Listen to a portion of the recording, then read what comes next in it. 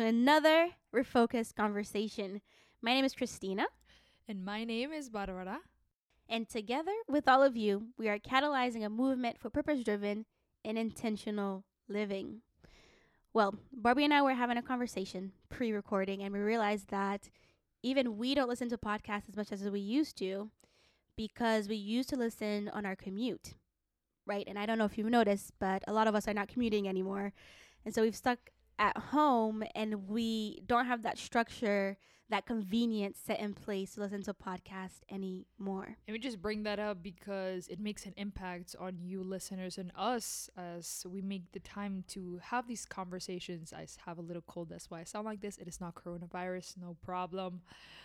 But yeah, it matters to us when is the most convenient time for when people are able to listen to podcasts and when they really have to make the time for it, because when we're all stuck at home, I'd rather do doing this, I'd rather be doing that.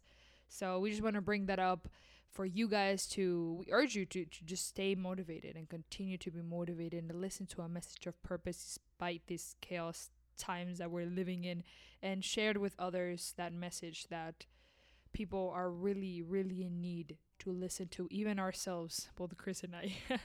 We're struggling out here, guys. We are struggling. It's hard to stay motivated, truthfully. It's not easy, so we're there with all of you in every step of the way, in every sense of the word. So we are continuing our series based on the areas of wellness. Today it is all about refocusing socially. And we bring you a structured, short conversation where we're going to touch on the two most important components that make up our social well-being. That is communication and relationships. Now, when we say relationships, we're going to be talking about the three types of relationships. That is romantic, friendship, or platonic. And the most important one, in my opinion, the relationship with ourselves. Well, let's start with communication. I would assume that most of us have heard adages about why communication is important to social well-being. But is communication a skill that we're actively trying to strengthen, or a part of interacting with others that we just do whenever we need to? If it's a skill that we are trying to strengthen, there are two fundamental things that we need to consider when we're in the midst of any communicative interplay. The first stems from Plato's confession that he knew nothing. No matter how much we know or will eventually learn, we will never know absolutely everything. Thus, we're always working off of assumptions that we've made.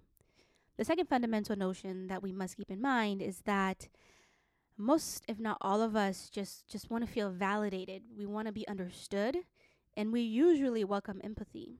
If we make these key points the foundation of our interactions, we'll have an easier time navigating the complexities of communication. We, by default, honestly, tend to frame everything from our own point of view. And that's natural because that is the perspective that we have the most experience with. I think this is best exemplified when we're having conversations.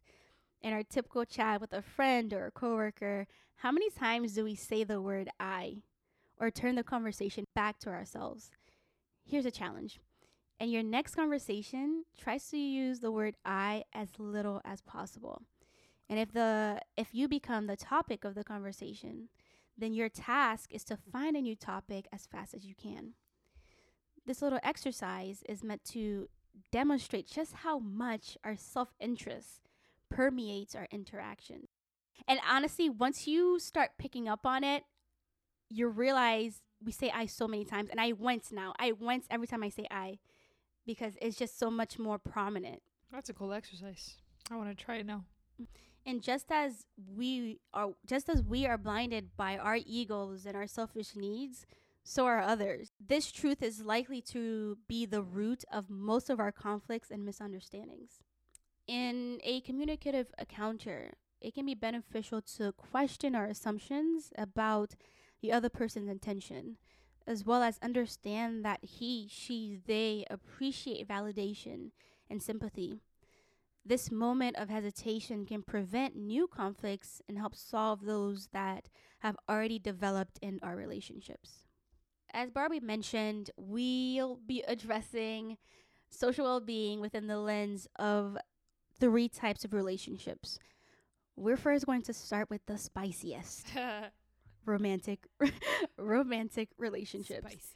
Even if you've never been in or are between relationships, it's a part of life that most of us will experience, and one that has serious influence on our happiness and development.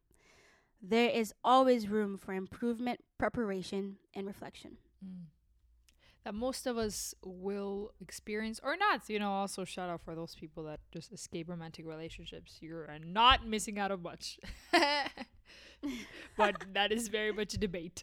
And just to comment a few things on your perspective on communication, Chris, that you mentioned, how last week our episode we talked about the scenario, right, where the movie scene typically where one person gets mad at the other, and is usually the people are dating, and the girl screams at the guy and gets mad of how she's upset that the guy doesn't know why she's mad, and the other guy is not understanding why the other person is upset. So this constant fight, of misunderstanding. There's an old saying that everything in life is a communication problem. Every problem that exists is because of communication. And from misunderstanding between countries that lead to massive wars, or to one-on-one discussions that can result in arguments, everything in life could really be drawn back to it's all about communication, the way that we express ourselves. Knowing how to communicate and doing so effectively is a skill that we need to survive. We can't be passive about it and conform. We need to thrive in it to be able to communicate and understand what is said as much as what isn't. We also mentioned last week how you must be able to not only listen to what your partner says, if it's a partner or other ex relationship, but why and how they say it, and the way that their words are expressed, the tone and the pitch, the body language. These all scream loudly. Mm-hmm. That's because sometimes we try to hide what we're feeling with our words. We say we're okay, we say nothing's wrong, but our body language betrays us. So if you as a person are able to be attuned to other people's body language, then it'll be easier to understand when something's wrong, instead of saying, okay, they said they were not okay, then they must not be. They said they were okay, then they must be fine. Yeah. So do we believe their words or the way that they appear? And I think it's so cool, just a personal opinion, when let's say you're dating someone, and the fact that this person knows you so well that they know something is wrong with you, right? Maybe they even actually know what's wrong with you in that moment, but it's like you giving importance on the fact that your body speaks for you as much as your words do. And people react in terms of that vibration and that energy that you give off. And so when it comes to romantic relationships, we gotta take a moment to discuss these 2 points. Each of the sections today that we're gonna talk about, they're laid out with 2 takeaway points that you can reflect on throughout the week. So point number 1, the person that you are with doesn't complete you. They complement you. Mm-hmm. TV shows, movies, and media, they paint an image of love that says happiness doesn't require effort. That love is easy, it isn't compromise. Love is phrases like, I am nothing without you. Well, today we're telling you that no, I'm sorry, yes you are. You are a lot with or without a romantic other. Mm-hmm. Okay, one That's more right. time for the people in the back. Okay, we've been living this life for so long. You were a whole person before your significant other came into your life. And believe it or not, you will continue to be a whole person even if they end up leaving. For a lot of us in our first relationships, it's easy to adopt a lot of the same interests and hobbies as our partners, either as a way to impress them or find things in common with them, which is fine. That's completely fine. And you'll also find that couples tend to pick up the same mannerisms and develop similar senses of humor, which makes relationships really fun. The problem arises when the line between you and your partner starts to blur. And not in a cute and romantic way, no. It's when you've lost all the aspects that define you as an individual. Isn't that crazy though, that actually physically becoming one with another person because of the time shared together? What you're saying, Chris, of actually blurring personalities and hobbies when you're with another person, and how we've come to normalize that. Also we see so many people that it's like, oh, I'm going to, it's a relationship, but they're going to a party and they have to be with the same friends, or they have to be doing the same thing. And it's like, yo, what do you mean? You went hiking and you didn't go with your partner? Are you guys mad at each other or something? It's like, no, we actually live lives outside of each other. And that is what it's supposed to look like. We've been raised to think this way. Coming back to this whole love idea, that point number 1 that we mentioned, that love is drama, and it's that love is only that relationships, romantic relationships is only what we see in movies, and it's intensity and it's just pure emotion. And we're raised to just have this mentality, and that's what we look for, and we end up paying the price for, an image of a relationship that we never even took a moment to decide on. So we get involved in these romantic relationships and we never even take a moment to figure out what is it that we expect and what is it that we want to receive. Especially if you throw social media in the midst, people want a relationship for the clout. They want a relationship to say, hey, I'm in a relationship, I'm not single. And obviously this is just a small minority. But going back to the point of lines blurring between partners, it's insane. We are social creatures, and this is one of those instances where it really shows. However, in most sturdy romantic relationships, both parties enjoy spending time with each other and sharing their hobbies, but are also comfortable with pursuing their own goals and expanding their interests on their own. And that's just so important. I think it a lot of times just goes underestimated, that perspective and point of view. Now, point number 2 is fall in love with a person for who they are, not what they could be. Let the red flags awaken you from your fantasy, because another person's potential could be your expectation in your goals or your desires, and not theirs. These are the things I put up with for love. What you ignore and what you allow your romantic relationship will create the surface that you stand and walk on. So choose wisely and choose for yourself. And sometimes it may be the things that in the beginning of the relationship you think, oh, this is cute and this is quirky. But in the end, they become a wedge that drives the two parties apart. Your point, Barbie, also reminds me of a meme or something that I read a long time ago that said, when starting a relationship, men expect women to stay the same while women expect men to change. This idea is very similar to lyrics from a Jhené Aiko song that I love. When she's talking about a failed relationship, she sings the lyrics, shame on me for changing and shame on you for staying the same. Now, is the original idea a little sexist? Yes, 100%, but the point still remains. We often start relationships with certain expectations about who our partner will be, as opposed to who they are. When we talk about red flags, it also doesn't mean things like, the person chews with their mouths open, although that could be a red flag for some. But we're also talking about things that are, sometimes I've had conversations with people, and they are just so clear on what they are just completely disturbed by their other significant person, and they know that's the root of the problem, but they don't want to admit it because they've come to normalize and accept that red flag, they're okay with that. They'll let that one fly.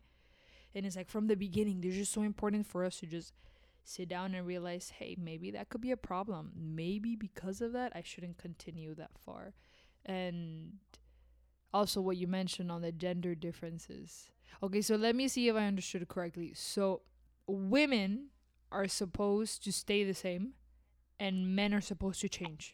I don't know about supposing, but the idea is that when a guy goes into a relationship, he's like, I really like this, I really enjoy being around this girl. And obviously this is very traditional gender roles, so let's keep that in mind. I really like being around this girl, she's great. And the girl in this scenario, this very sexist scenario, is thinking, I like him now, but imagine what he could be. Like we can tweak some things a little bit. We can work with something, Totally. So it's they're going in thinking, in conclusion, the guy is going in thinking, I like her, she's great as she is. Let's keep it this way. And the girl is thinking, I like him, but he could be better. So with a woman being the fixer, right? That typical story. And the guy is quote unquote settling. Yeah, yeah. But also the fact that it's like when the guy settles, as part of that story, then he becomes bored because she stayed the same. So it's just a vicious cycle. All right, sexism, no thank you. It's just the whole idea of making someone change. For you, why would anyone want to change if it isn't for their own wants or needs? And if they do end up quote unquote changing, is that gonna last for long? If they move on from this relationship, are they gonna keep that same habits? Their heart probably was never in it. So as soon as something changes, they're gonna revert back to their default. And also, before you're worrying about whether or not somebody needs to change, are you looking within? Like, are you looking to pick the speck? This is from a quote in the Bible, actually. Are you looking to pick the speck from somebody else's eye when you have a whole plank in your eye? Right? Do you have the ground to stand on to ask somebody to change? Wisdom and words. Moving on to the second type of relationships, that is friendships and or platonic. Again, we have 2 points. Number 1, the idea that your friends will be always on your side. And if you're thinking that a friend is supposed to never say anything to hurt you, then the power of friendship is going to complete waste. For me, being upfront and honest with those I care about is the most important thing. A true friend is someone who wants to help you thrive and wants to be there to witness it. We have a quick example which involves Chris in the picture. And okay, I don't exactly remember, but it was sophomore year of college.